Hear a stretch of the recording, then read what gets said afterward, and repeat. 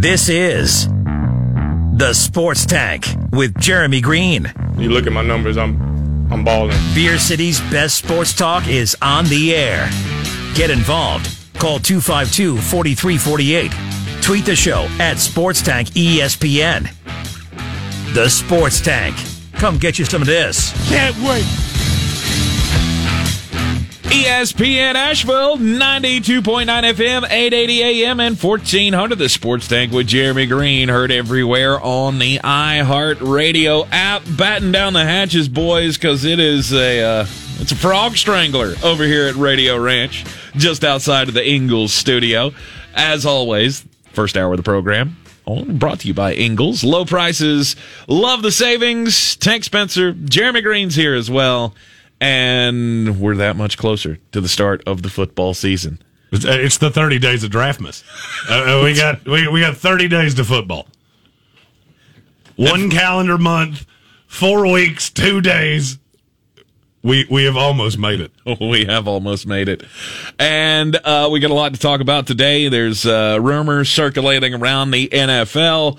Of course, once again, you want to say it? It's a great day. It's a great day for Deshaun Watson to become a Philadelphia Eagle. I mean, we're on day, 905 of that? Yeah.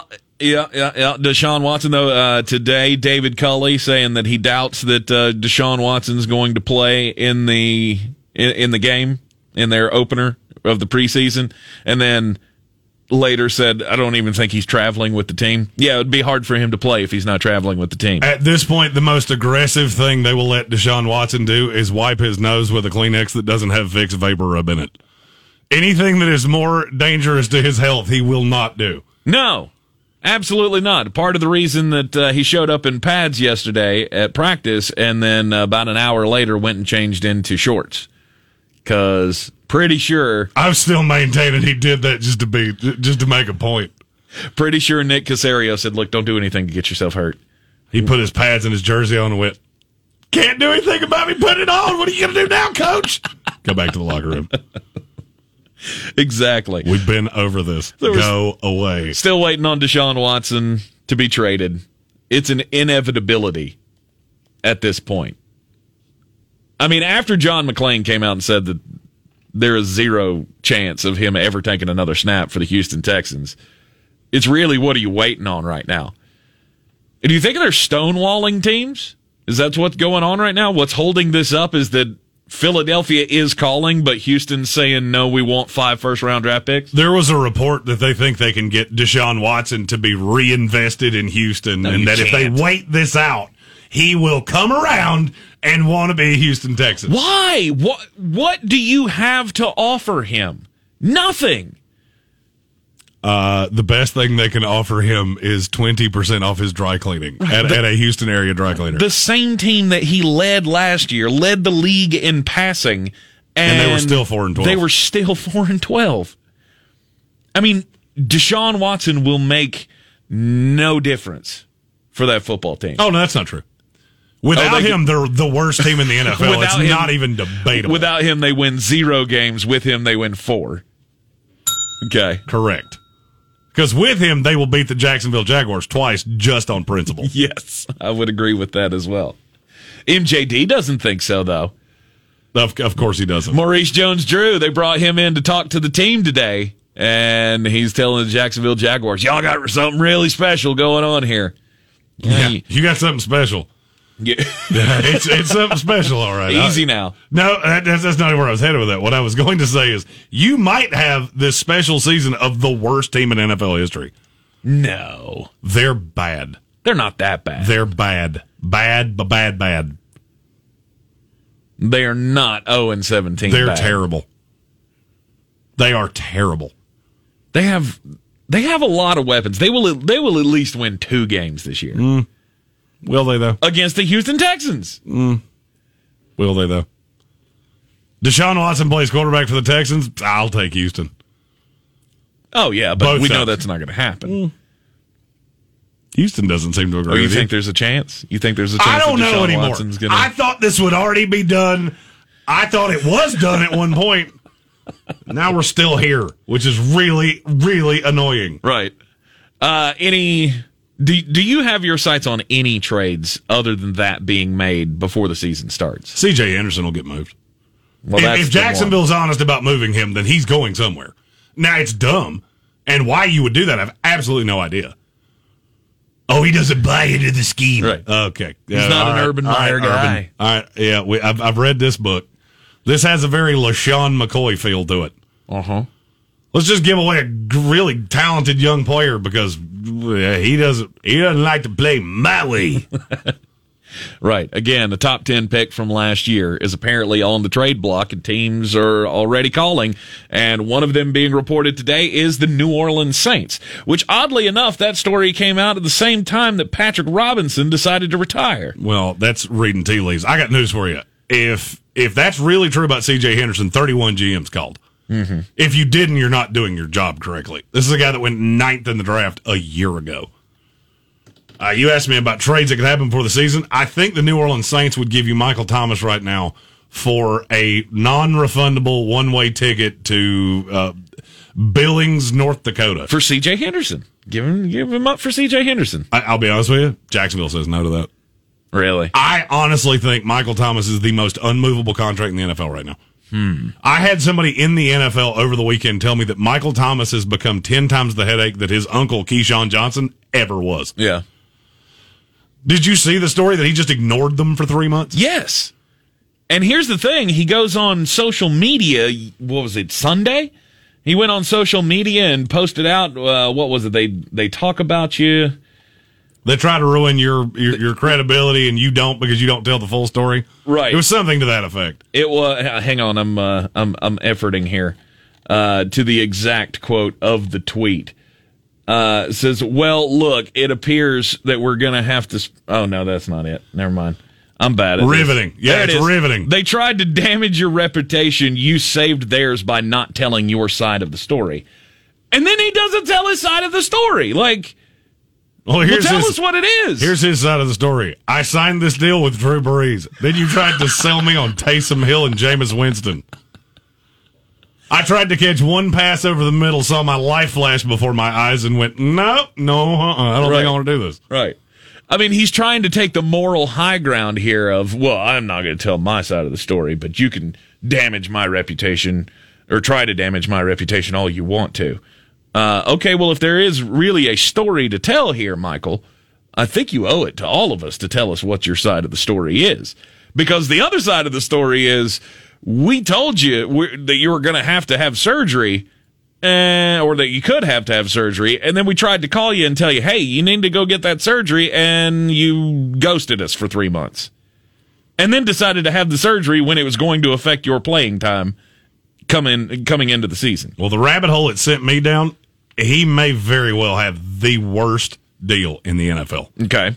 He signed through 2024. There's $35 million fully guaranteed dollars left on that deal. Mm-hmm. It's the 5th highest paid receiver in the NFL. You think if they had to do that over again, they would? Because I'm going to go with no. That they wouldn't do it over again? Nope. 28-year-old receiver that's had one really good year. Last year, he missed a lot of time, wasn't overly good. Yeah, I mean, I'll pass. I looked at the worst deals in the NFL, and beyond, to me, there's one tier. It's the Michael Thomas, Matt Ryan tier. Those are the 2 worst deals in the NFL, and I don't even think it's debatable. From there are a couple that might not, endear me to some of the people that listen to this show. Right. Because 3 and 4 are Ezekiel Elliott and Christian McCaffrey. Mm-hmm. I would say Christian's definitely up there. And it's going to get worse as it escalates. And I know Panthers fans don't want to hear that because you love him and he's your favorite player. There's not a running back in the NFL that's worth $16 million. There's not. There's not one in the NFL that's worth first-round draft pick. Mm-hmm. It's not. Every one of those has backfired on the team that's done it. Now, am I telling you can't enjoy it right now? No. Because you have negotiated the cap quite nicely. You have a young quarterback in Darnold that's going to be on I would say it's very team-friendly this year. I would say it's reasonably team-friendly next year. I'd agree with that. I think, was it $18 million? I thought it was 20, 21, 22. It very well could be. Something like that. Any of that. I mean, you're $15 million below a lot of other teams in the NFL. Yeah. So, and that's okay. So a lot of people will hear me say, well, McCaffrey's in that next year, and they'll get angry because he's so good. And I get that.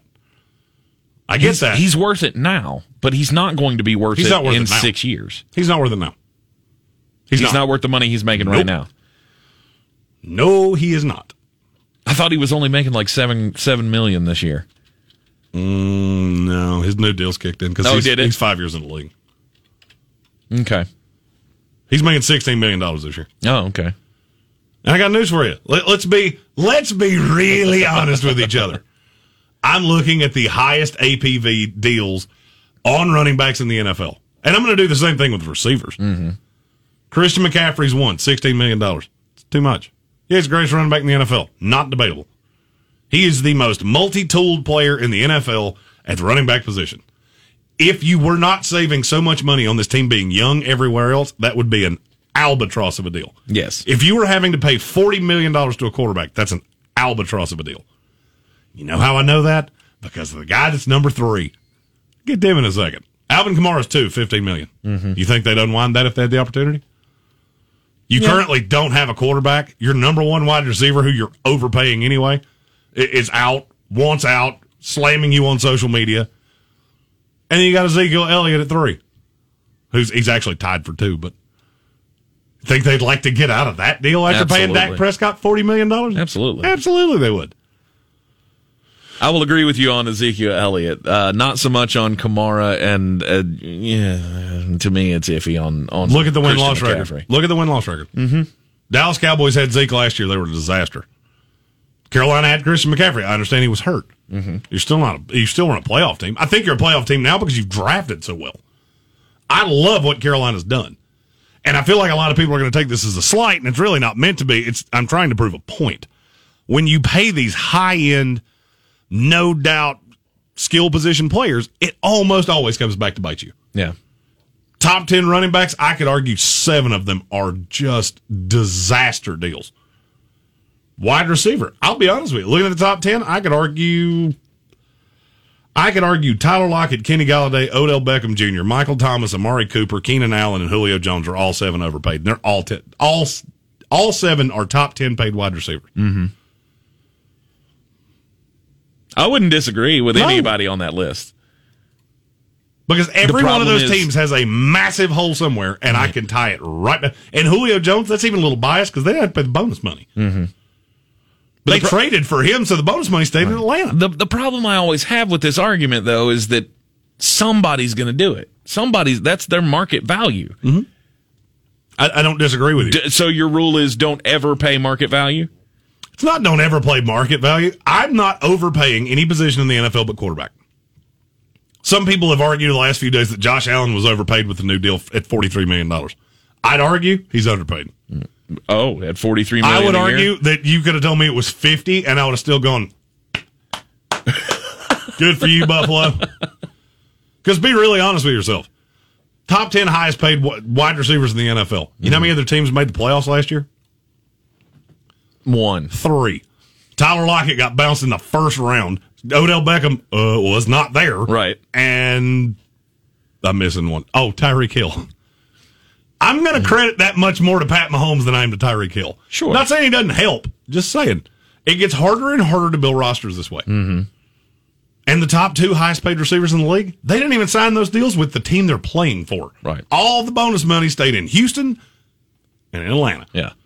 I mean, if I'm running an NFL team, there are certain places that I will, I don't want to say overpay, because you know I don't overpay for anything because I'm cheap. But as an NFL GM, I would not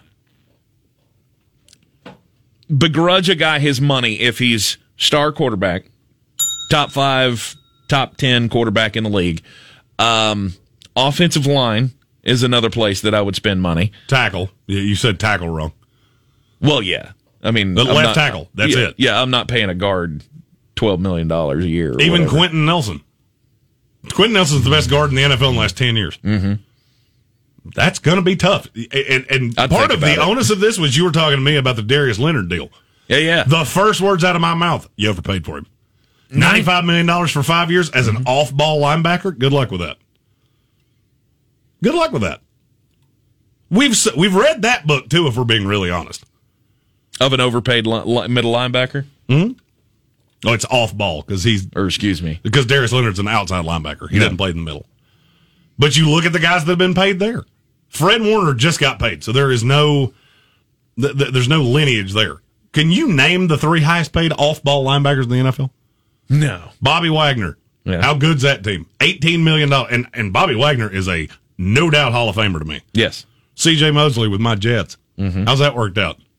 I mean, they're better when he's there. Well, how would you know? He's played a grand total of 1 game in 2 years. Zach Cunningham of the Texans. They're terrible. Mm-hmm. Miles Jack of the Jaguars. They're terrible. Deion Jones of the Falcons. They're terrible. The gist of what I'm trying to say here is you pay edge rushers, you pay left tackles, premier left tackles, and you pay quarterbacks. That's it. I don't pay anything else. Mm-hmm. I'm not saying I'm not going to give you linemen, not for. You better be real good. You better be Aaron Donald. Better be. I'm not saying you got to be that good. I would say your floor better be Quinnen Williams. Okay. And I'm saying that because I'm a Jets fan and I know that team better. But I even look at 2 guys that were on that team. Leonard Williams got paid. Quinnen Williams has not yet. I love where the Jets are headed, and the Giants are a dumpster fire. Mm-hmm. That's not an accident to me. Right. Because you keep overpaying things that just don't matter. Edge rushers. Pay big for edge rushers. 100%. Yeah. Khalil Mack. Do you realize how bad that defense would be without him? If there's no Khalil Mack, you know what they are? The Denver Broncos of last year. Okay. And they at least had Bradley Chubb. Right. But Von Miller goes away, and all of a sudden, they don't get to the quarterback at the same level that they did. Mm-hmm. That affects games. But I see things like this with Michael Thomas, and I swear to you, I feel like I do this every year. A player gets signed. I tell you, I do not in any way, because I said that when New Orleans signed Michael Thomas. You're going to regret that deal. Mm-hmm. Odell Beckham said the same thing. Now I'm saying it with Darius Leonard. Fred Warner, it's just going to be an accumulation of things because they've drafted so well. They got so many pieces that eventually you're going to let somebody go because you chose to pay him. Mm-hmm. And that's where I'm going with this. All these ancillary pieces, all these things that are good for your fantasy teams, they're not conducive to winning. Think about the top 5 picks in every fantasy draft. Dalvin Cook, no doubt playoff team? Nope. No. Saquon Barkley of the Giants? Nope. The only one that I look at and go, yeah, you're probably going to make the playoffs, Derrick Henry. Mm-hmm. For sure. For sure going to make the playoffs. And I like Carolina. I can't tell you they're definitively a playoff team. I think they probably will be. Mm-hmm. Nick Chubb, put him in that category. It's not the top 5 to me. Oh, okay. And he just got paid. So it hasn't had the time to affect you yet. Right. These deals age like dairy products every time. Mm-hmm. It's not so bad the first, you buy the gallon of milk and for a few days it's just wonderful. Every time you go to the fridge, you just see that and you just drink it out of the carton. At least I do. You animal. I do. And then over a few days, it's like, we're getting close to the date. This is not as refreshing as it used to be. I mean, I'm still going to drink it, but it's not as wonderful as it was. Right. Then you get after the expiration date. And now you're drinking cottage cheese out of a container. And that is disgusting. And that is how I feel about every one of these. Every one of these skill position, big money deals. These non-premier positions that you pay these guys, it never ages well. And we do it time and time and time again. And people never learn. Because I would argue you could put corner in that too. Mm-hmm. Jalen Ramsey, there's almost no number that you could put on him that I go, I don't know that I'd do that. Well, I mean, it begs the question of how much is too much. How much is too much to pay somebody who doesn't play quarterback? We're going to get into that coming up right after this break because somebody is going to be in for a huge payday at one of these non-quarterback yet important positions. And he plays in Pittsburgh. You're on ESPN Asheville, 92.9 FM, 880 AM, and 1400. You're in the Sports Tank. What are you people? On dope? It's ESPN Asheville, 92.9 FM, 880 AM, and 1400. How much is too much to pay a non-quarterback in the NFL? We've had a lot of deals in the last several years. I mean, you got to go back to Aaron Donald getting the first $20+ million contract as a defensive player. And since then, every deal, well, even within 2 days after the Aaron Donald deal, the big major deals have gone up and up and up and up. And now we are at the point where somebody's going to break that $30 million a year mark for a non-quarterback in the NFL. We're far from that. You think so? Number one highest paid edge rusher right now. How much does he make a year? Joey Bosa. It's like $27 million was his average per year. I was looking at just that deal, this year. That deal hasn't kicked in yet. So yeah. That was an extension. He's still right. I mean, he's well paid. Don't get me wrong, but he's not there yet. Right. It's Khalil Mack at 23.5. Mm-hmm. I think you're still a ways away from that. I know what you're talking about because T.J. Watt wants $30 million a year. Yes. Joey Bosa makes $27 million this year. Mm-hmm. It does kick in this year. He and Myles Garrett both kick in this year. Mm-hmm.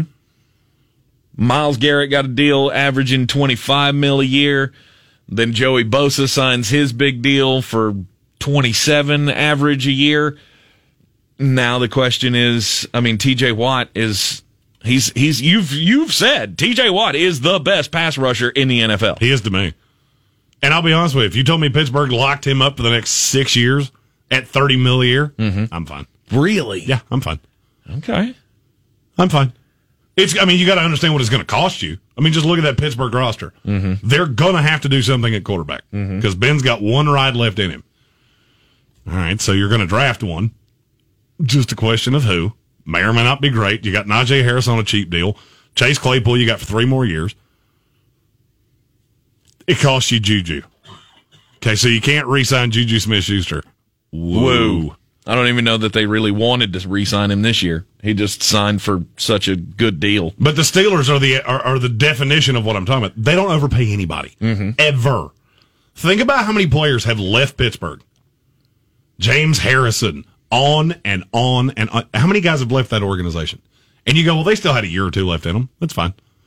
They can play that year somewhere else. Yeah. We're not going to overpay them and be on the backside of this deal because you wind up with a guy like T.J. Watt. You just pay him what he wants. If he wants $30 million and we get it done right now, do it. Done. Okay. I wouldn't think a second thing about it. But is edge rusher the position that deserves it the most? Yes. Of the non-quarterbacks? Yes. Okay. Because, I mean, DeAndre Hopkins, when he signed his deal with Arizona, he's averaging 27.5, I think it is. Something like that. I mean, it seems like a whole bunch of money, but there again, you're getting something that you can't get anywhere else. Mm-hmm. When you look at Michael Thomas, could you get the output from some other receiver without paying them $25 million a year or whatever Michael Thomas's salary is now? Well, and here's the thing. The DeAndre Hopkins deal, it was basically a 3-year extension. Mm-hmm. Because DeAndre's his cap number this year is 12.5. 22, he goes to 25. He's 27 and 23, and 22 and 2024. Mm-hmm. That'll put him at 32. I'm not paying him again. No. But, I mean, I can deal with that. It's probably a little much. Mm-hmm. I'm not going any higher than that. And I'll be honest with you, my line of demarcation is like top 8 in the league. DeAndre Hopkins, to me, the 2 best receivers in the NFL, unequivocally, no doubt, are DeAndre Hopkins and Devontae Adams. Okay. I would consider it with them, but even then I would know the backside of that's not going to look that great. Mm-hmm. That $22.5 million deal when he's in his age 33 season, probably not going to be exactly what you're looking for. Would you consider that kind of money for A.J. Brown when he's ready? A.J. Brown's 23 years old right now. Right. So, yeah. Okay. I mean, that's one.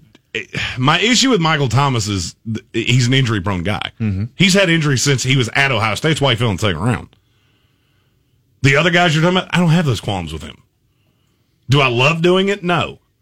But you also got, all right, take Arizona, for example. Who else are you paying? Mm-hmm. That team's been terrible for years. You're still 2 years out on Kyler Murray? You got 2 more years plus a team option on him, so you got 3 years. Weird how that coincides with exactly when DeAndre's deal runs out. Right. Because you know you're going to have to pay him. But this goes back to a theory I've said on this show 100 times. I'm never paying the quarterback unless they're a guy I look at and go, he can win me a Super Bowl. Mm-hmm. There are 8 of those in the NFL. So the Baker Mayfields, yeah, I'm out. I think Lamar Jackson's on the backside of that. Mm-hmm. So, yeah, I'll pay him. I'll pay Dak Prescott. I'll pay Josh Allen. I'll pay Patrick Mahomes. I'm not paying Baker Mayfield. I'm not paying Kirk Cousins or whatever else. Right. I'm just not going to do it. And it's so funny to me that it's the same teams that do this on a cycle over and over and over. Because they get painted into a corner, and they feel like they have to. They feel like we have to overpay because it's the best thing going right now. And if you don't have a quarterback that you're paying astronomical money to, you can do that. Mm-hmm. That's where the Carolina Panthers are right now. Mm-hmm. You got Sam on a value deal. Well, you got 2 years of that. And I got news for you. The people that got angry and sent me tweets that, how dare you say that about Christian McCaffrey? Okay, 2 years from now, watch Sam Darnold get $35 million if this works. Then tell me how your cap ledger works. Yeah. Tell me how it feels to watch a guy like, I don't know, Jeremy Chin walk out the door because you can't afford to pay him. Because you're paying $16 million to a running back. And you're going to have to, because all of these guys, all of these young guys that we're talking about on this defense, they're going to come up to get paid real soon. Yep. Real soon within that window of having to pay Sam Darnold and having the $16 million a year on Christian McCaffrey on the books. The better drafting team you are, the more judicious you have to be with your money. Yeah. But with the salary cap getting ready to spike, it's going to spike, but it's not going to spike in the level. It's just not going to go the way people think it is. Right. Because here's what happens when the salary cap spikes. Who does that directly affect? Quarterbacks. That's what I said the minute the Pat Mahomes deal was done. By the time this deal's over, that might be the greatest value in the league. Right. 10 years from now, you might be paying $75 million a year for quarterbacks. That deal will get redone if that's the case. 100% it would get redone. They'll keep him at market value. There are ways around that. Mm-hmm. We'll give him extra bonus money, stuff like that. Is that what you're talking about? No, there are ways around that.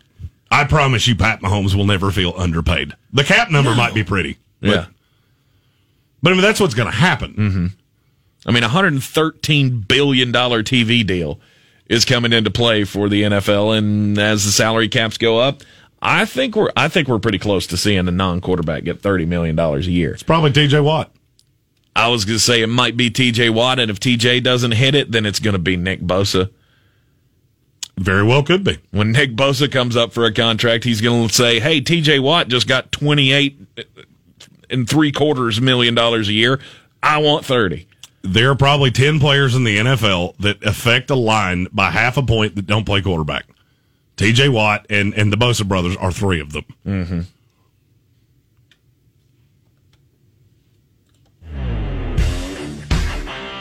The Sports Tank. Just a bit outside. All right, here's the 411, folks. All right, while we're on the subject of contracts, and yes, we're going to get into the NBA's latest mega contract here in a few, but wanted to bring you the story of Spencer Dinwiddie. Spencer Dinwiddie just got a new deal with the Washington Wizards. And on top of the money that he's already going to make, $62 million over the next 3 years, he's got bonuses tucked into this deal. He gets a certain amount of money if they go to the Eastern Conference Finals. He gets a certain amount of money if they go to the finals. Tied into this, though, is one of the best bonuses I think I've ever seen. That if the Washington Wizards end up winning the NBA title in the 3 years that Spencer Dinwiddie's with them, his bonus will be $1 whole. I don't think I have ever seen that in an NBA contract of a bonus of $1. Why would you even write that into the contract? Somebody asked him about it yesterday in a Zoom conference. And they said, just, when you bring the title home to Washington, how would you like your dollar paid out? He said, hey, let's keep it freaky. Give me 100 pennies. I don't understand the purpose of that. I guess you got a bonus for everything else. You just had to write something in for the NBA title? It doesn't matter because it's never going to come close to happening. No. I'm sure they went, just put in $1. It'll be funny. Right, at least it'll get people talking. Yeah, at least somebody will mention the Washington Wizards because that's about the only way that's going to happen. Aww. Until they trade Bradley Beal. Oh, yeah, then they'll talk about them and go, man, you traded one of the 10 best players in the league for that? That's unfortunate. Speaking of unfortunate, Indianapolis Colts rookie Sam Ehlinger has closed the gap against Jacob Eason to be the team's starting quarterback if Carson Wentz is not ready for the start of the regular season. This came out today. Basically, Ehlinger was running with the ones, and that tells me everything I need to know. Sam Ehlinger was a guy coming out of college that I went, you're a fun story, and you'll stick on a roster for 5 or 6 years. Mm-hmm. You're not somebody that should ever play in the NFL. No. And it tells me everything I need to know. He's Jake Fromm. Jacob Eason has unbelievable skills. You watch him throw a football and you go, that kid right there is an NFL quarterback. Unfortunately, he doesn't always make the most judicious decisions with the ball. And what I'm looking at is Sam Ehlinger is at least reasonably athletic. Jacob Eason in a foot race would lose to the chair I'm sitting in. And that tells me that Frank Reich is planning on playing really good defense, running the ball with Jonathan Taylor, and trying to be slightly multiple. Yeah. He's looking at that as an option. I'm not telling you that's how it's going to go. I'm also not going to tell you it's not how it won't go that way either.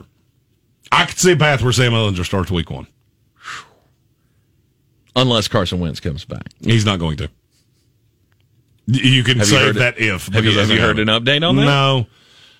I did hear a doctor say that the chances of him coming back in 5 weeks would be borderline miraculous. Right.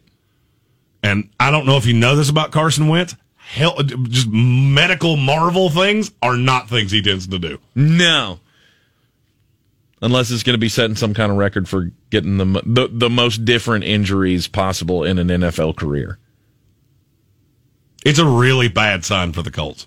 When you start throwing a 6th-round rookie out there, because the guy that you said is the starter for right now, by the way, Frank Reich said that 3 times today. Mm-hmm. He's the starter for right now. Mm-hmm. You're in trouble. Indianapolis, they put all the chips in the middle. They went all in on Carson Wentz, and I'm afraid that they're going to go bankrupt. This is going to be one of those things that you hit on 15 and a 10 comes out. Yeah. Well, we didn't have any other choice, but here we are. Major contract signing in the NBA today. The entire Dallas Mavericks front office, their whole contingency, took a plane over to Slovenia today, where they signed the contract with Luka Doncic. It is the first Supermax rookie extension in NBA history. 5 years, $207 million. Worth it? You could have told me it was $907 million, and yes, it's worth it. Oh, my goodness. Luka Doncic is a top 3 player in the NBA. I agree with you. How does this hamper Dallas going forward, trying to get players to put no more than him? They already were. Well, they've had cap space 100 times.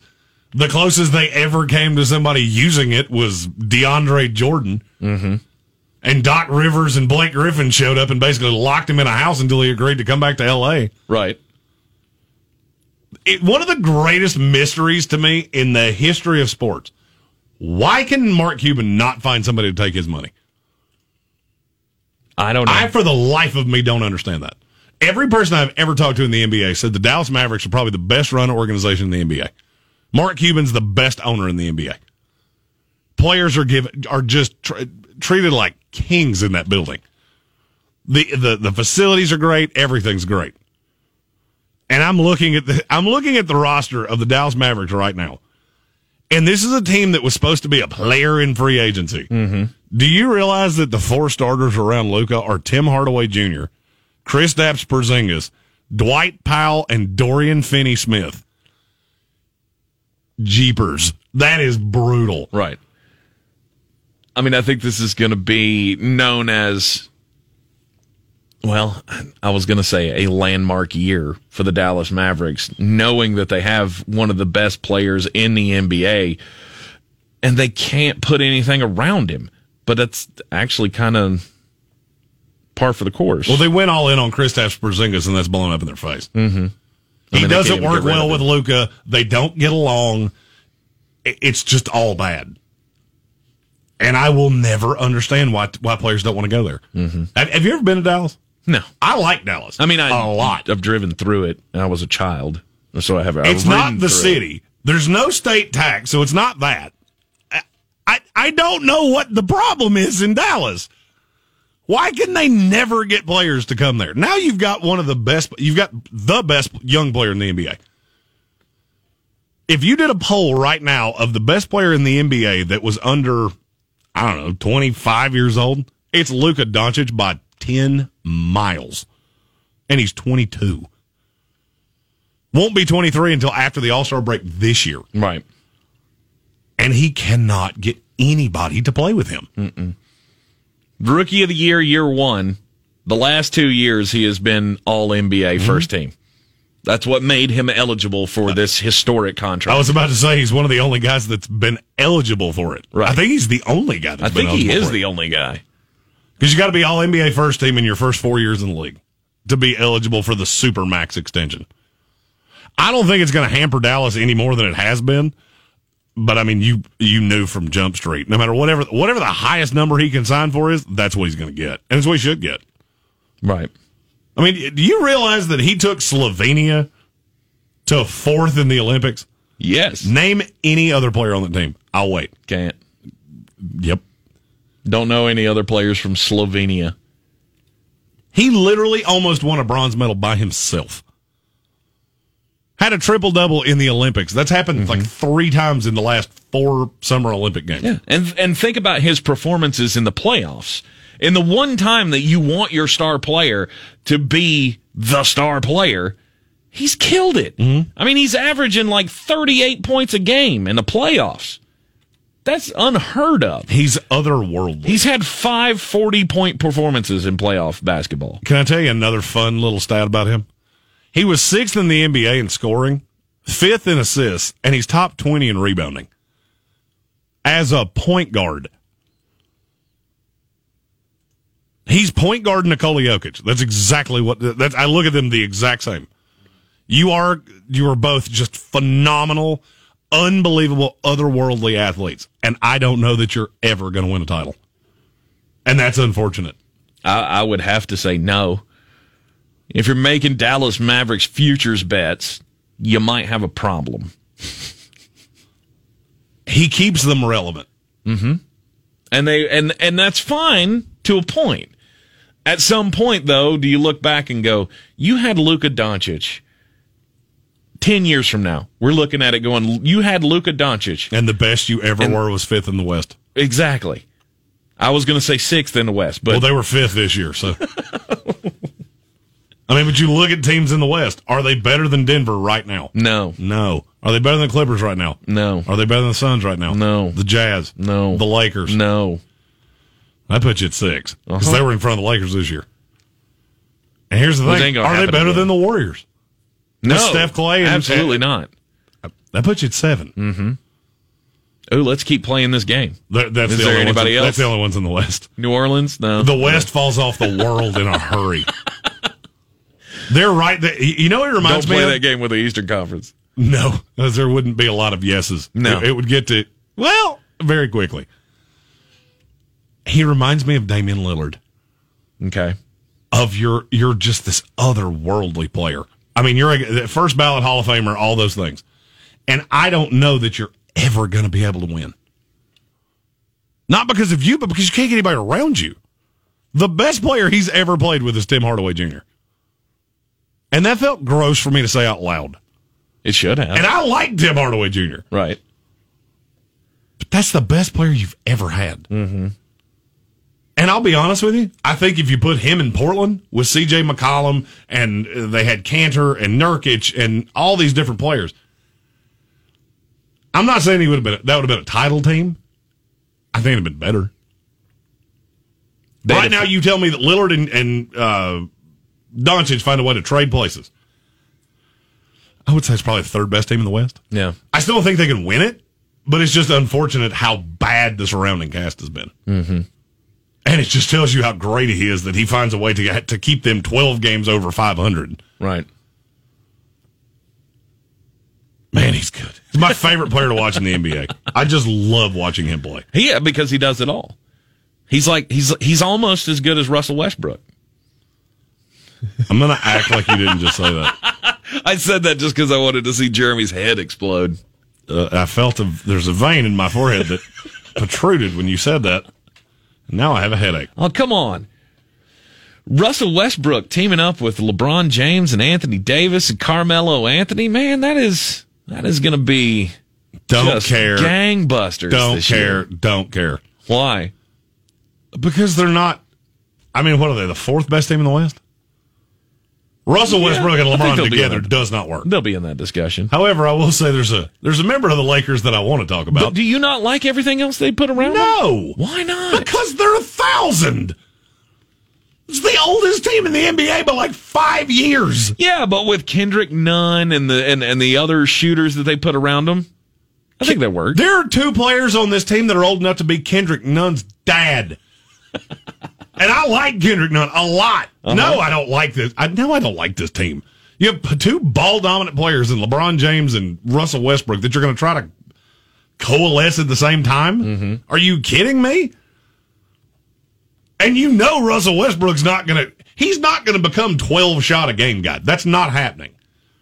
So the fights are coming when Russell Westbrook decides to go full-on hashtag Team Gets Mine and jacks up 30 shots in a night and they get beat by 30. Just imagine the look on LeBron's face. Yeah.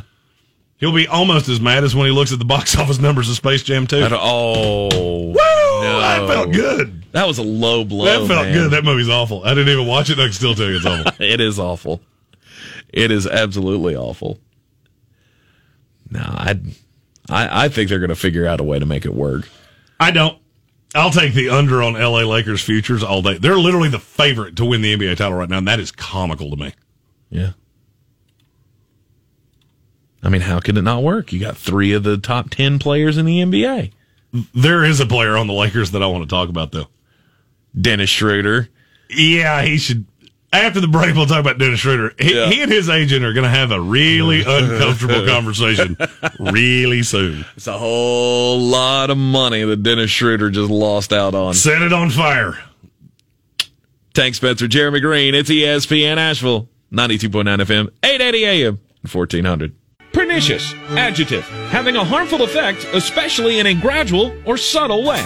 Now, Wicked Weed's flagship IPA, winner of a silver medal at the U.S. Open Beer Championships, isn't harmful unless you're a competing IPA. Brewed in the mountains of western North Carolina, Pernicious IPA will destroy your expectations for all others in its class. Pernicious IPA inspires you to enjoy fresh and often. Order up at wickedweedbrewing.com. Wicked Weed, the official craft beer of East Tennessee State University Athletics. Drink different, drink responsibly. All right, thanks, Spencer and Jeremy Greene. Yeah, there's some mistakes been made. Mistakes have been made, and the reports coming out of the Boston Herald, Mark Murphy writing a story that Dennis Schroder, a source told him, appears to be in a state of shock right now about the deal that he could possibly be getting coming up from the Boston Celtics. According to Jordan Schultz, you can find him on Twitter, at Schultz Report, the Celtics have offered Dennis Schroder a 1-year deal at the taxpayer 5.9 mid-level exception. This comes on the heels of him turning down a 4-year, $84 million extension from the Lakers. Right. Now, let me give you a visual of exactly what that is. Say you went to your employer and you made $80,000 a year, and you said, I want $100,000, and they said, mm-mm. You said, fine, I'll go to the people across the street, and you quit your job, and you went Jerry Maguire, and you threw something, and you stole a goldfish, and broke a clock, and then you went across the street, and they went, we'll give you 20. How's 20 sound? Does that sound good to you? That's what Dennis Schroder just did. Like 20? I was making that out of college. I was making 20 in high school, but they offered me 80. You should give me 100. No, but when free agency opened up, nobody went after Dennis Schroder because who would?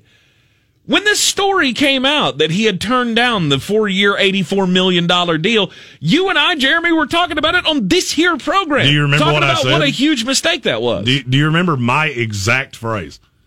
That stance is going to age like cheese that was left outside. Because he is not that. I couldn't believe they offered it to him in the first place. Mm-hmm. Because he is in no way that good of a player. 1-year deal at $5.9 million. And now, yay, you get to be Marcus Smart's backup. Hot. Huzzah. Good Lord. I just would love to know. I would love to have heard the interaction between the agent and Dennis Schroder. When the Lakers offer 4 years, $84 million, and the agent says, I think we can hold out for more. Yeah, you can get 100 on the open market. I feel like this is where there should be a second agent going, he's lying to you. He's out of his mind. That person needs help because they are crazy.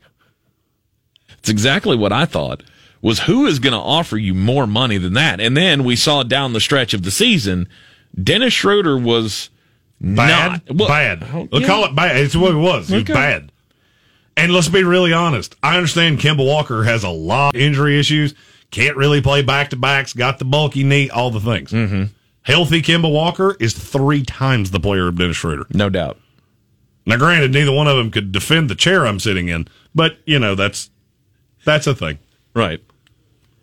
I just can't. He's now looking at a $75 million loss because he didn't want to take the money from the Lakers. And now if you want a visual of that, remember in Batman when Heath Ledger was playing the Joker and they stole all the money and they stacked it up and he doused it in kerosene and put it out with a cigar and just set it on fire and said, all the things I like are cheap. Mm-hmm. Well, that's kind of what I'm seeing right now. It's just a mountain of money behind Dennis Schroder just burning. Right. Anything happening with Ben Simmons? He's not going to get traded. I've told you that all offseason. Come on. Who would sell it? The Sacramento Kings. Kings have been the one team that they're all in on Pascal Siakam because that's exactly what they need. Another limited big guy. That's the one team that keeps getting recycled in all of this, is that the Sacramento Kings would like to have Ben Simmons and they'd be willing to send who is it, Buddy Hield and Marvin Bagley. Yeah, and you know what? They got dial tone. They said that out loud, and Philadelphia just hung up on them. No interest from the Philadelphia 76ers on that deal. Why would you want that? If we get a couple of first-round picks out of the deal. Who cares? You get a couple ones for a guy you took at 1. Uh-huh. They told Portland to go fly a kite on C.J. McCollum, 3 pick swaps and 4 ones. And C.J. McCollum is twice the player of anybody you just said. No, it's a stalemate. You're stuck. Unfortunately for Philadelphia, you have this asset that is worth way more than what the market value is right now. So you're going to have to just, buck up and deal with it. Sports Center's coming up next. After that, we will talk about college football, the teams that are more than likely going to disappoint you this year. This is the Sports Tank with Jeremy Greene. You look at my numbers, I'm balling. Beer City's best sports talk is on the air. Get involved. Call 252-4348. Tweet the show at SportsTankESPN. The Sports Tank. Come get you some of this. Can't wait. It's ESPN Asheville, 92.9 FM, 880 AM, and 1400. The Sports Tank with Jeremy Greene is on the air. Second hour of the program, as always, brought to you by Wicked Weed Brewing. Check out our friends at wickedweedbrewing.com. Wicked Weed Brewing, drink different. Yesterday, we talked about the college football teams that will be the biggest risers from how they finished the 2020 season to how this season is going to go. Now let's talk about the teams that finished higher last year than they're going to this year. Well, mine's not necessarily. The poll came out today. Yes. So we have the coaches poll. We now know where every team is. There are a few that I'm looking at where they're ranked in the preseason poll going, you're not going to be there when this is all said and done. The top 25 coaches poll came out today. Alabama sitting at the top. They got all but 2 of the number 1 votes, which I feel like those 2 people are doing it wrong. Who did they vote for? I didn't even notice. Oklahoma. Both of them. Stop. Both of them. 63 votes went to Alabama at number 1. Oklahoma got 2 number 1 votes. However, they are 3rd in the poll behind the Clemson Tigers. Ohio State's 4, Georgia's 5. You got Texas A&M, Notre Dame, Iowa State, the North Carolina Tar Heels, and Cincinnati are the top 10. You want me to run through the rest of the list? No. Okay, all right. No, I Are don't. any of those teams that I just mentioned in your disappointment list for 2021? Yeah. Please tell me it's not the Georgia Bulldogs. No. Okay. It's not Georgia. Thank you. It's Texas A&M. Texas A&M. You lost 4 starters, 3 of whom were drafted, and a quarterback that had a ton of starts. Mm-hmm. And you're telling me in the SEC, you're just going to lather up and it's going to be business as usual? Okay, then. But they've got the revolving door. They've got they can pull in big recruits. They've got all the money in the world. They've got Jimbo Fisher, a national championship head coach. How could it possibly go wrong? Exactly what I just said. You lost a ton off that team last year. And you're playing in the SEC. At the end of the day, the nicest schedule that you ever see in the SEC is going to be worse than it could possibly be in any other conference. And I told you yesterday when we were going through this with A&M, I'm looking at their schedule. Going, you have Colorado in the beginning, and then there's this stretch. And don't ask me why I feel this way, but I do. Okay. Starts with Alabama, which to me is a loss. Mm-hmm. I don't care. I don't care if you play that game on the moon. You're losing to Alabama. Where is it, though? Just out of it's curiosity. in College Station. Oh, okay.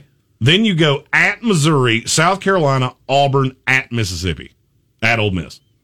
That is an ugly, daunting part. And that's what people are seeing with Texas A&M is that the schedule is really nice. And this is about as good as an SEC schedule could ever be. Mm-hmm. Still an SEC schedule.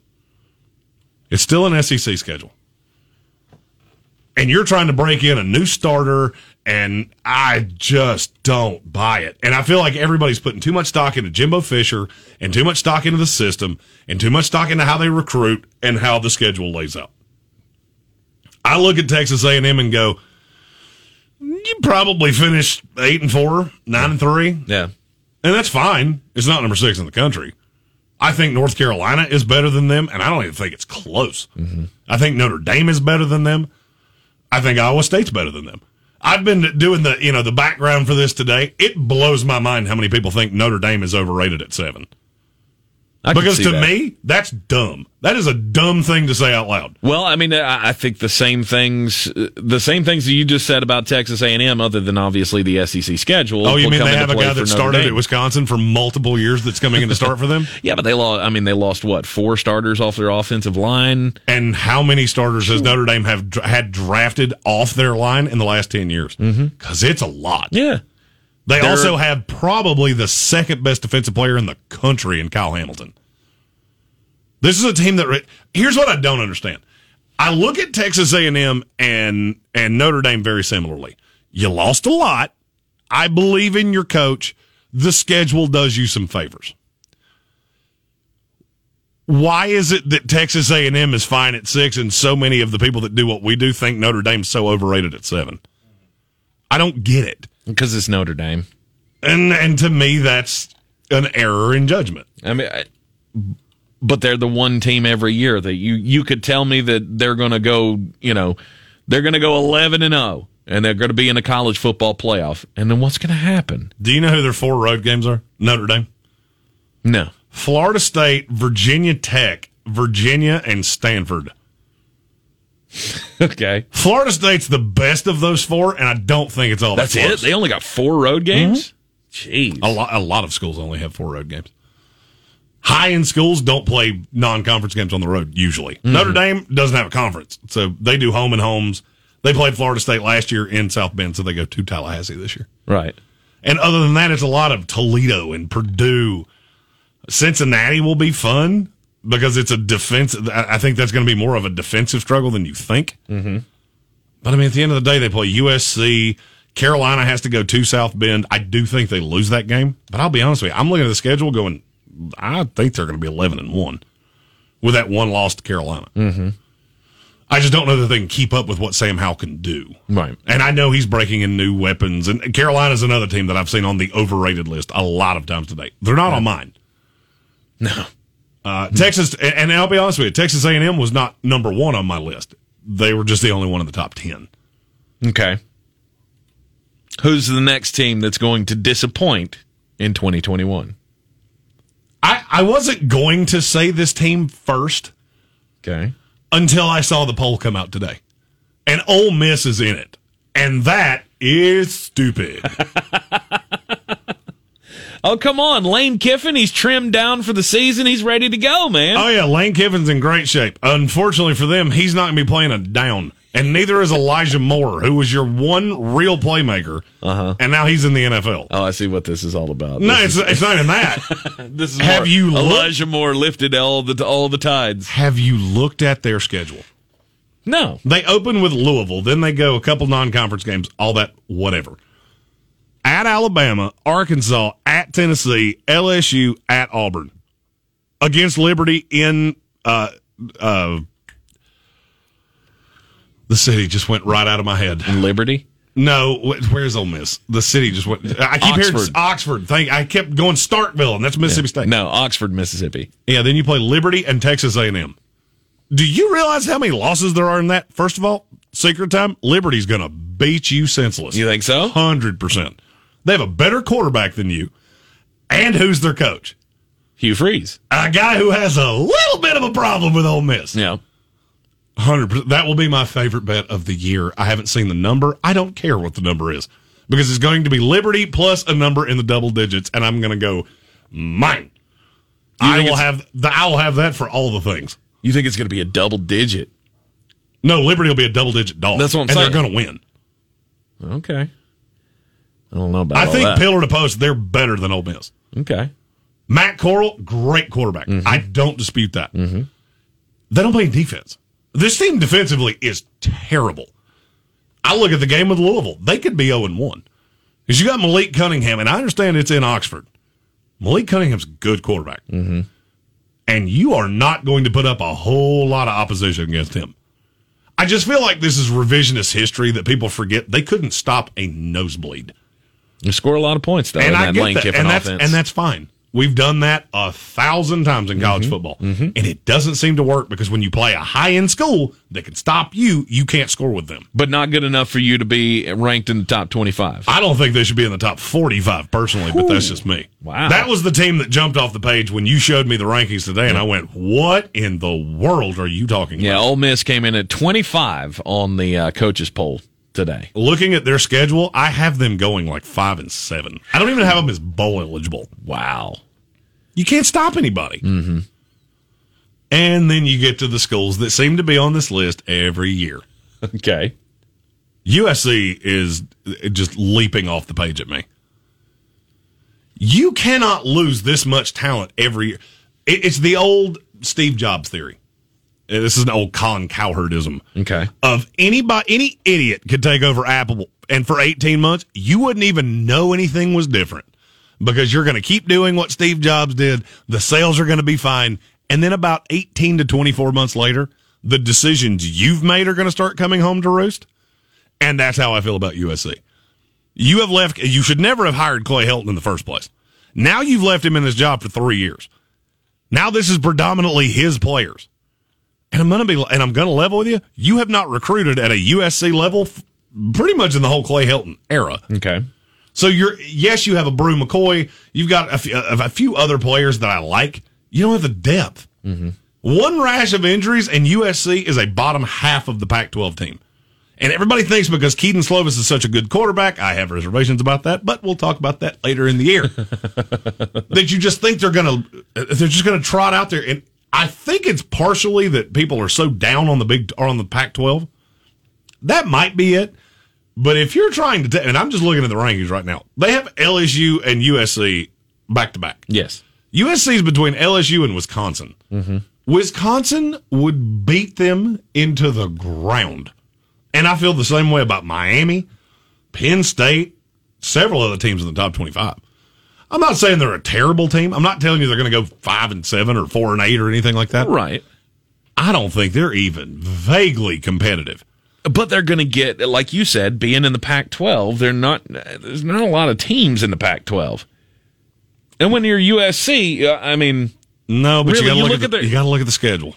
Well, and that's for me. A lot of what goes into this is the schedule. Okay, you start with San Jose State, who's one of the best Power 5 schools out there. Not saying you're going to lose it, just saying that's not a fun game to start with. 5. What'd I say? You said Power 5. That's what I meant. Yeah. Been a long day. My brain started going, when did they join a Power 5 conference? No, that didn't happen. Group of 5. But then you play Stanford, who I think is criminally underrated this year. Okay.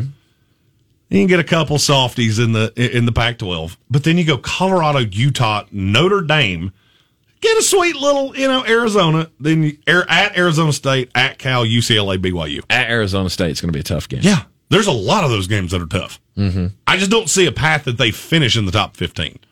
I think this is kind of like Texas A&M. They end up what, like 8-4. You'll be somewhere in that 8-4 if things just break. Absolutely. First of all, you're not going to South Bend and beating Notre Dame.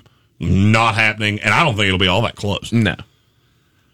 I think you're going to slip up in one of these games, whether it's San Jose State or Stanford or Colorado. You'll slip up in one of those, and I think you lose at Arizona State. And Oregon. They don't play Oregon. In the championship. Yeah, well, I don't think they're going to the championship, so I don't think they're the best team in their own division. Is that Utah? Arizona State. Arizona State. And I could argue that Utah's better. Okay. I don't think they are, but I could argue it. Right. And then you get the other one that every year we do this. It's Texas. Yeah. What does Texas have that makes you because they've got Robinson, the running back? No. They have one of the best returning running backs in the country. And then your best pass rusher, yeah, he plays for the Bengals now. Mm-hmm. Slew of talent goes to the NFL. Sam Ehlinger, who you took for granted because he had been a starter forever. And now you're going to break in a new starter against this schedule? Okay, then. Good luck with that. What's their schedule look like?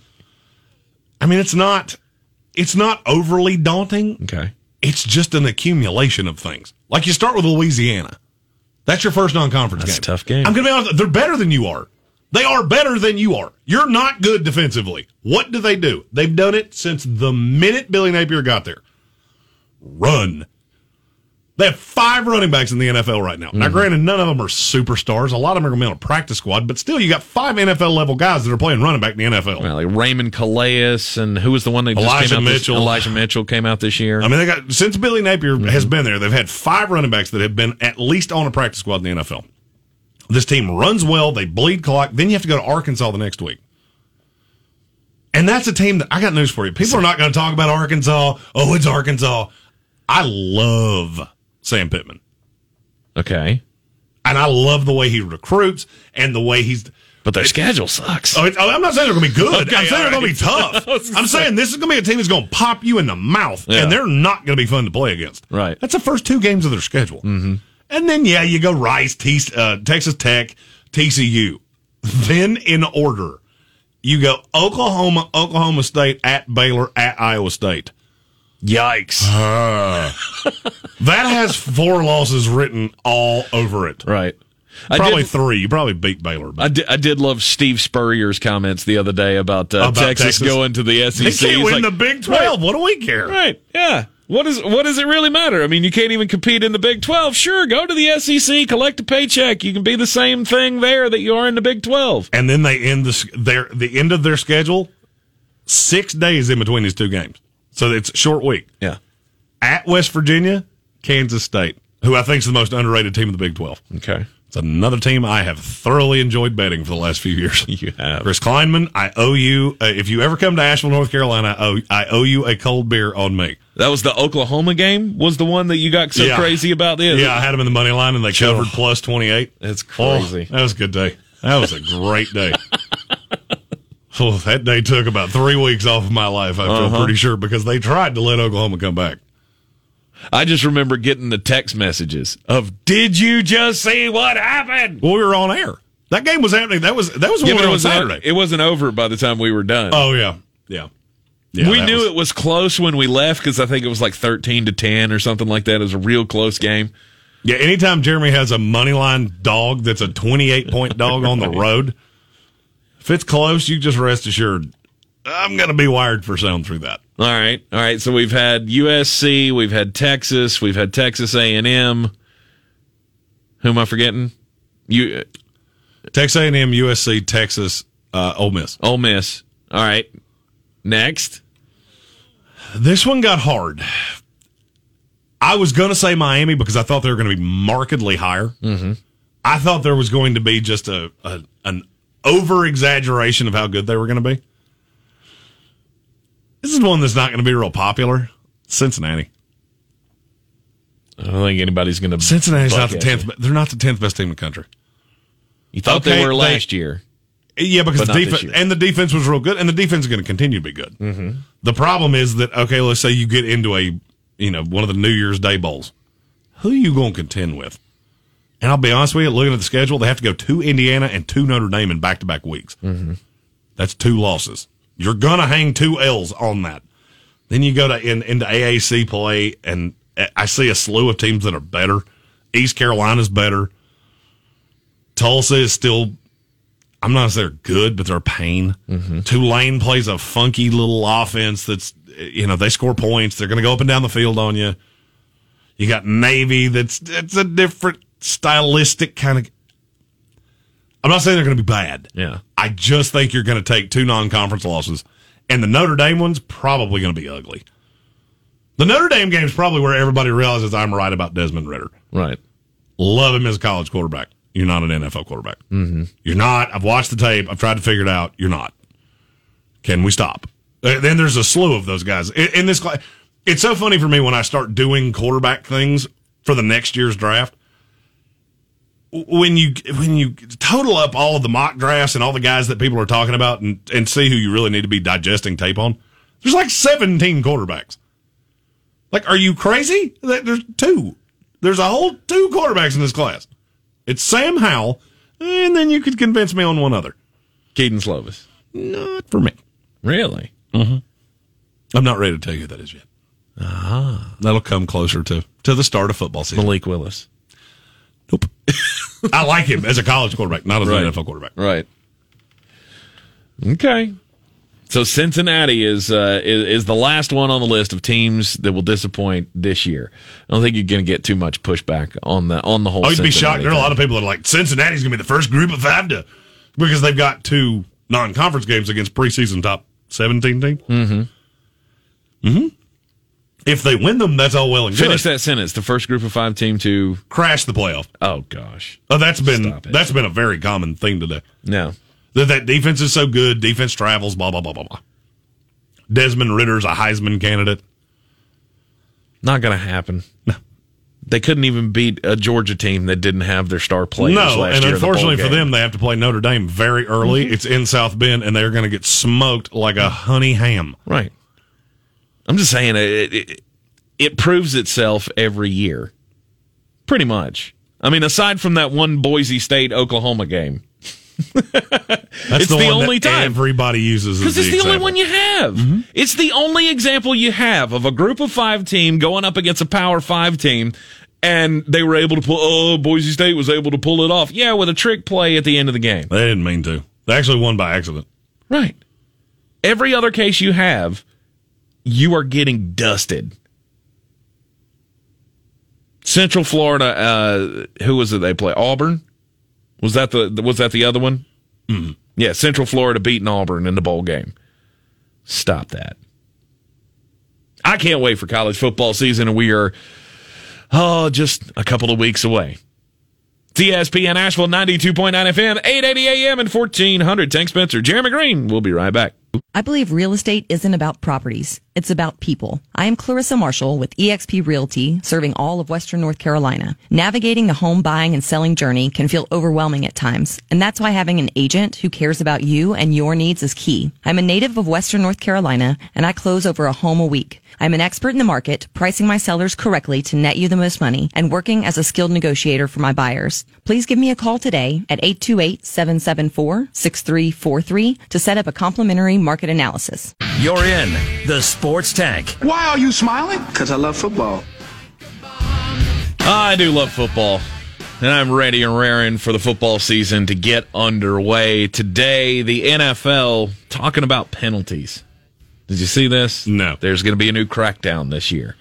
This is going to be the thing that I swear at a lot on Sundays. Lay it on me. What is the crackdown this year?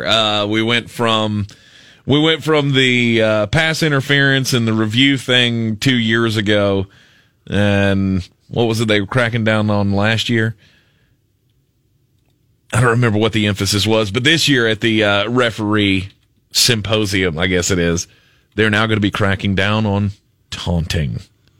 Oh, no taunting anymore in the NFL. In fact, if you get caught taunting in a game, it's no longer going to be a 15-yard penalty. It is going to be an immediate ejection. Oh, from the game. Stop. That's why No Fun League was trending on Twitter. Yep. Every time I see that, I just go, I don't want to know because I'm having a good day and it's just going to make me mad. The No Fun League cracking down on taunting. If you are the video that they showed at the referee meeting, one was I don't even know who I think it might have been Michael Pittman from the Indianapolis Colts against the Baltimore Ravens last year. He caught a pass, he got hit pretty good, and then he got up and flexed in front of the guy in front of him. Immediate ejection. I cannot stand that rule. Who cares? The next one that they showed was Jarvis Landry catching a pass against the Houston Texans, and as he got up, he slammed the ball down and then said some words that we can't hear. But he got flagged, taunting. That's going to be immediate ejection. Are they going to do that when Tyreek Hill backflips into the end zone? Or when Antoine Winfield Jr. flashes the deuces at Tyreek Hill to get back at him. They're going to kick him out of the Super Bowl for that? The first time I have a player in a fantasy league ejected for this, I am going to absolutely go catatonic. Look, and people want to say, oh, it sets a bad example for today's youth, and they think it's okay to taunt people. I mean, stop me! I guess. If you don't want me to taunt you, stop me! Thank you! It's a competition! It's the NFL! See, what they're worried about, or what they say they're worried about, is that the taunting in already a violent game where emotions are high, it escalates on the field confrontations. Oh, stop it. And so I'm about to go full Dan Hawkins. This ain't intramurals. It's the Big 12. Dan Hawkins. There's a name you hadn't heard in a minute. I hadn't heard that one. He is managing a Costco now. He used to be the head football coach of Colorado. Now he sells Toyotas. Now that has a ring to it. Dan Hawkins Toyota. Yeah. I would love for somebody to tell me that's what he's actually doing right now. That commercial writes itself. Dan Hawkins Toyota. This ain't bicycles. It's a Toyota. If that's not happening, I want to fund it. Somebody get in contact with Dan Hawkins. I want to buy him a Toyota dealership just to write his commercials. No more taunting in the NFL. Immediate ejections if you are caught taunting this year. Ugh. Anything above and beyond and is aimed at another player, you'll be ejected from the game. You could also be fined, and you could also be suspended for future games if you get kicked out. I mean, this is like high school rules. We have to set the example for the children. Just stop it. If you don't want me to tell you that I'm better than you, prove that you are better than me. Yes. I am all the way in on that. On the weird scale, There's Vegas. There's Florida. And there's Asheville. Let's get weird, Asheville. Look, I am a Wicked Weed specific beer drinker. Okay. That's the only beer you're going to catch me drinking. However, PepsiCo and Boston Beer are teaming up to create a hard Mountain Dew. Oh, no. The branding of this, I'm telling you, I am having flashbacks to Four Locos in the Woods. That is all I see when I see the branding of this. Of course you are. PepsiCo and Sam Adams brewer Boston Beer are teaming up to create an alcoholic version of Mountain Dew. They will develop and produce the drink called Hard Mountain Dew, while Pepsi has created a new entity to sell, deliver, and market the product. The beverage is expected to hit shelves in early 2022. It will contain 5% alcohol by volume. It's 0 sugar. And in the branding, they have 3 flavors. There's regular Mountain Dew, there's black cherry, and there's watermelon. Because, we were all asking, Mountain Dew is so healthy. Is there a way that we could make it a little more unhealthy? Yeah. Adding alcohol to it? Oh, I'm just telling you, I'm having flashbacks to Four Locos in the Woods. There have been... Don't ever do that. I will be honest with you, I've never drank a Four Loko. In your life? No. Huh. Maybe that's why you're so happy. I think it's why I'm so angry. Is it because all of that still coursing through your veins? Is that...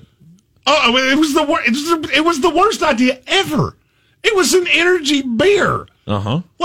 It was like drinking a Red Bull and a beverage at the same time. And then you drink like 5 of them, and you're a little okay. You're just okay. Now you can't. You're speak. A little loopy, and now you can't go to sleep.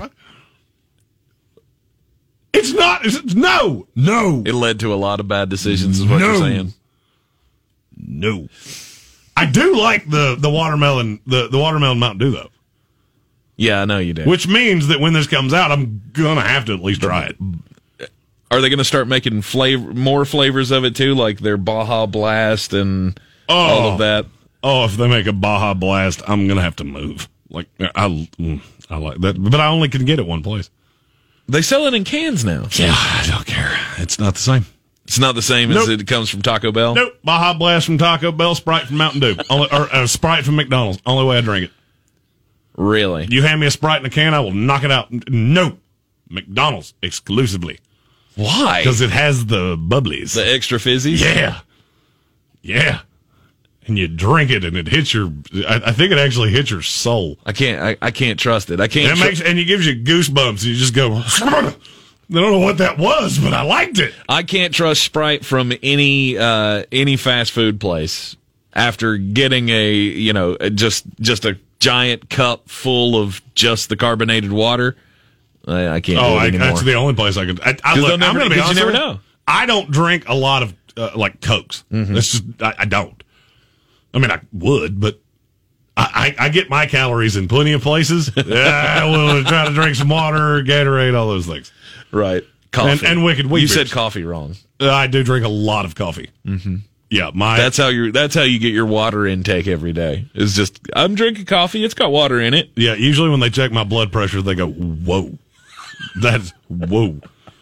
That number is way too high, and that number is either too high or too low at the same time. Right. I saw this. Literally, it was trending on Twitter earlier. Alcoholic Mountain Dew to me just sounds like it's like a teenage dream. Yeah, and I don't like that. Don't do crimes. It's not made for you. Yeah, I know. Don't do crimes. You got to be 21 to consume alcohol. Yes. Don't do crimes. You do. But it's not made for anybody over the age of 24. Although I will say, I saw this. It was trending on Twitter earlier, and it was nothing about hard Mountain Dew. Mm-hmm. The trend on Twitter was Four Loko, and I did get to read some stories that made me go, "Okay, that's worse than what I had." So that's okay. Maybe it didn't take full effect on me. You talk about it like it was just liquid meth. No, it was liquid bad. It was liquid bad. It was one of those things. All right, I'm going to level with you. It's kind of like when a fast food establishment comes out with their new burger, and it's got 11 patties and 22 pieces of cheese and every condiment known to man. And you look at it and go, I should not consume that. That is not good for me. But I'm not going to feel good after I eat it.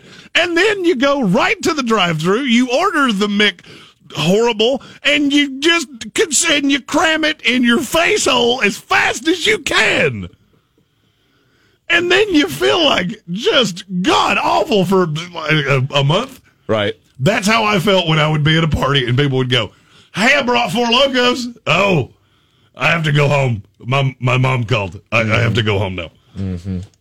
I'm not allowed to hang out with you because you have bad influence juice.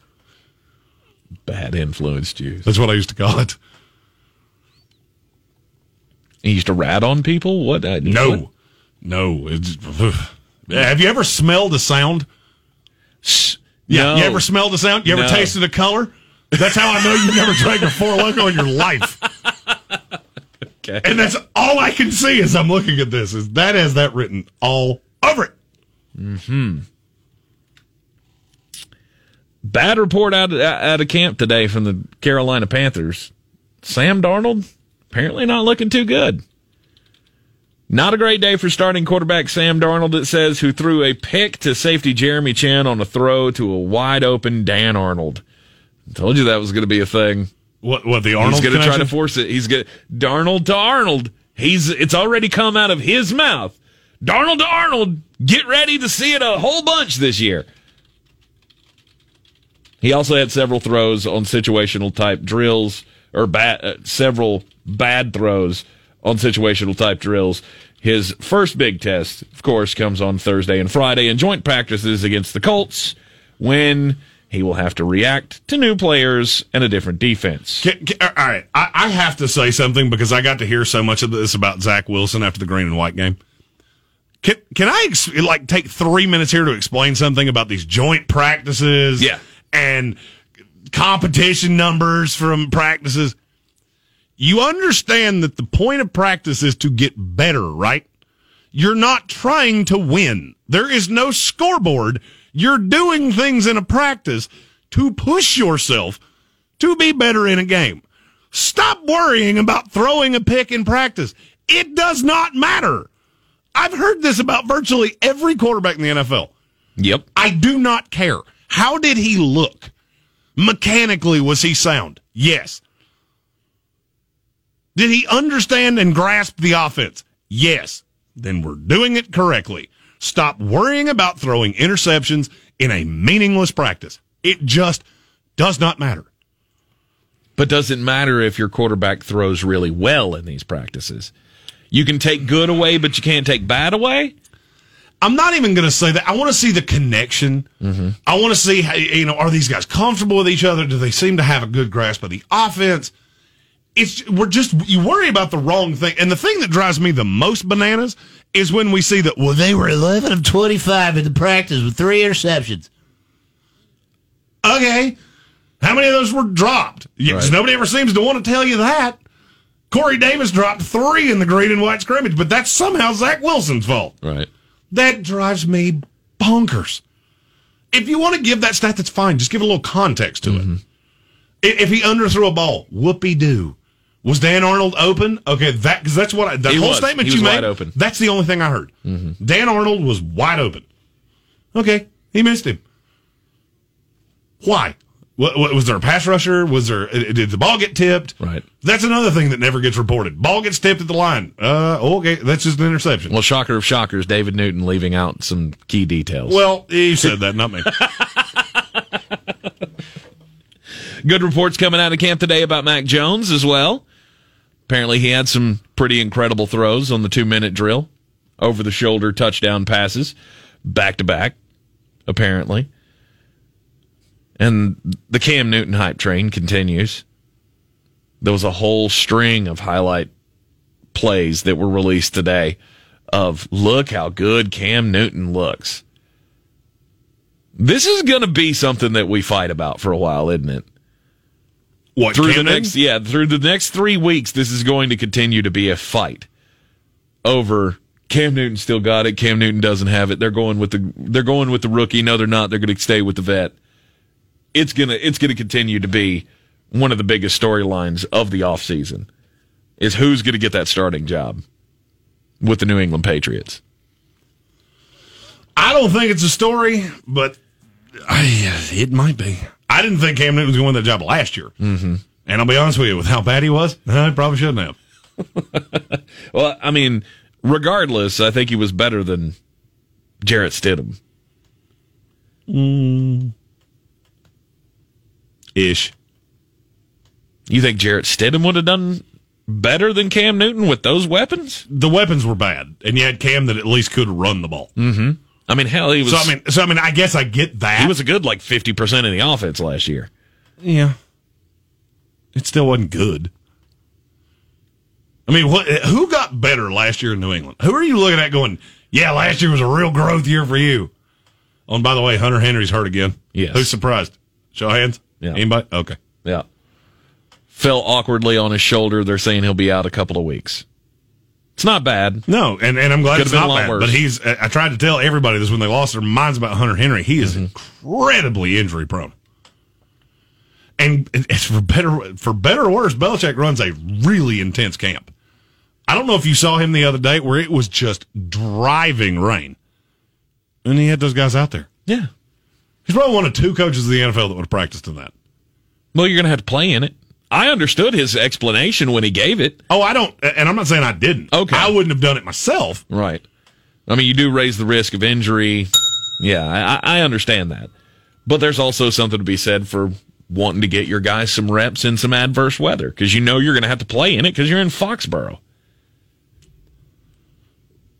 I rolled my eyes so far in the back of my head when you said that I actually think they flipped all the way back around. It was like a casino roll. Just you put too much stock into prepping for weather. There is no prepping for weather like that. There is none. If it's that bad, it's just going to be a disaster. No, he's just old school. He's old school coach. He's got old school mindset. He does, and that's fine, and it's worked for him just fine. Mm-hmm. But that was one of the reasons that I said Hunter Henry was not really a fit for New England because the build does not stop. It is go at all times. Also, Rashad Bateman. Apparently, there is no structural damage to his knee. He pulled up and was, limping out of practice today. They went back and did the initial checkup on him. No structural damage, soft tissue injury is what they're saying. And he could miss some time, but it's probably not going to be a lot. It was one of the things that popped off the page at me earlier today in the training camp reports was because I have high hopes for Rashad Bateman in Baltimore. And that's part of the reason that I think, Lamar Jackson, he's not a bad bet for MVP this year. No, but he's not the one. Kyler, if I'm taking a deeper shot at MVP, it's Kyler Murray. Yeah. I don't hate that either. What are his odds? Just curious. I don't know what they are live. I know what I got them at. Well, what did you get them at? A lot. A lot? A whole lot. Like 100? That's like 100 to 1? Oh, I was like, that's not even kind of. No, I got it at 20 to 1. He's 16 to 1 now. Okay. Lamar Jackson's also 16 to 1, as is Matthew Stafford. Yeah, I think out of those three, I would put it on Lamar Jackson. And I would take Kyler. Dak Prescott's the one I'm looking at going, ooh, 14 to 1? That's not a bad because he's going to put up some. If he plays 17 games, his stat line is going to be dumb. I might need a minute. I might have to talk because he was the number one quarterback in fantasy football, at least last year through what was it, 7 weeks? The thing that would hold them back is if Dallas were to be like 9-8 or 10-7. Now, if you told me they went 12-5, that becomes a much prettier bet than I thought. But they could still be somewhere in that 10-7, 9-8 neighborhood, and still lose all these high-scoring games because their defense is still not up to snuff. Something I need to say, too, and I just got a message from one of our great listeners, Eric Miller, about this. I've been asked this question about Dak Prescott 100 times. Okay. I genuinely don't think the injury with him is worse. I mean, he was out throwing today. I saw a video of it on Twitter. Yeah. I don't think the injury is worse. There's a great big difference this year from last year. They don't have Andy Dalton backing him up now. So now this is plan A, B, C, and D. It's a lot of Garrett Gilbert and Cooper Rush back behind him now. So now if he has a hangnail, you're not going to see him. Right. I don't think you'll see him in the preseason at all. I think you'll see him week 1 of the regular season when he comes in and beats your Tampa Bay Buccaneers. Stop that. You don't have to. You don't have to get him preseason reps. I don't believe in that like some people do. Preseason reps? They got to get up to speed. For some, I understand. Like rookies, I understand. You want them to try to get more acclimated to the speed of the NFL. But like some people are jumping off the bridge about Aaron Rodgers.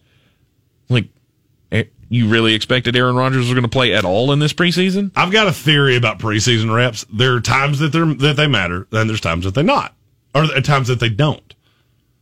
I'll tell you what that is after the break. This is G. Deckerhoff, voice of the Tampa Bay Buccaneers, the Sports Tank. Fire them cannons. By golly, put more powder in those things.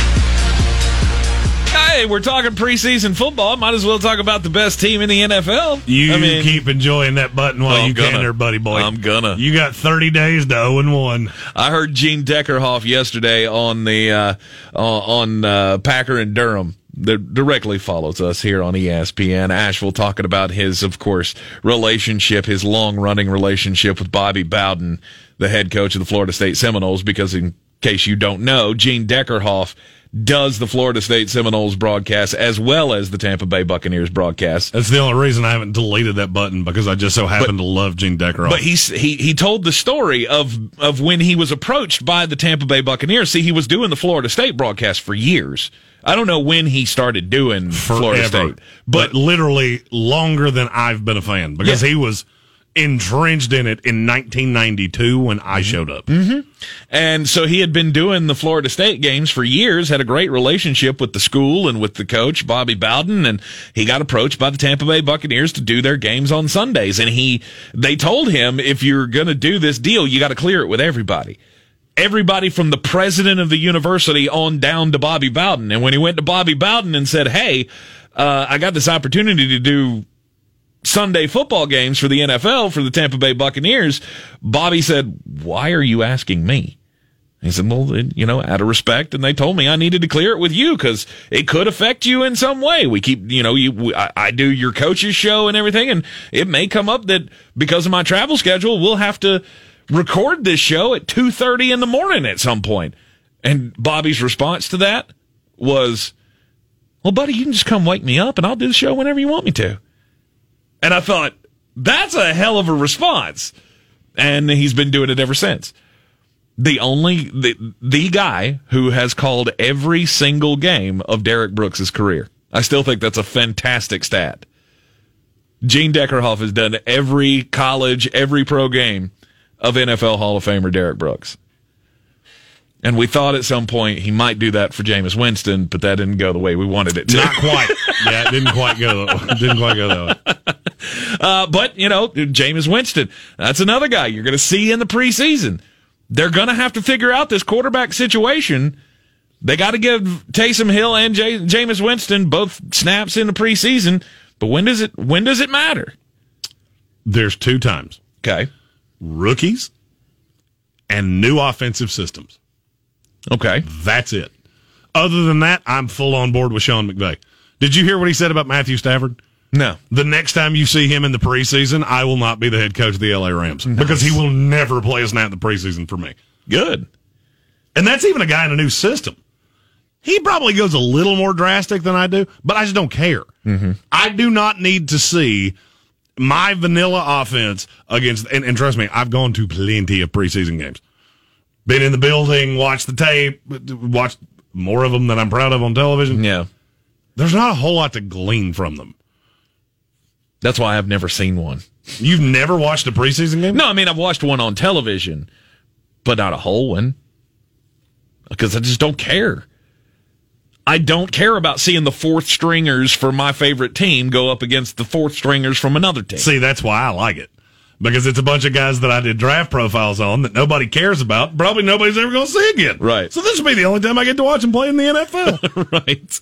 I mean, I'll check in on it every now and then, but even the other night, like I said, I got so hyped up about the Hall of Fame game, and I turned it on and watched 10 minutes, and then I looked at my wife and said, hey, you want to watch Suicide Squad? Yeah, let's watch Suicide Squad. Still haven't seen it. I highly recommend it to everyone. Still haven't seen it.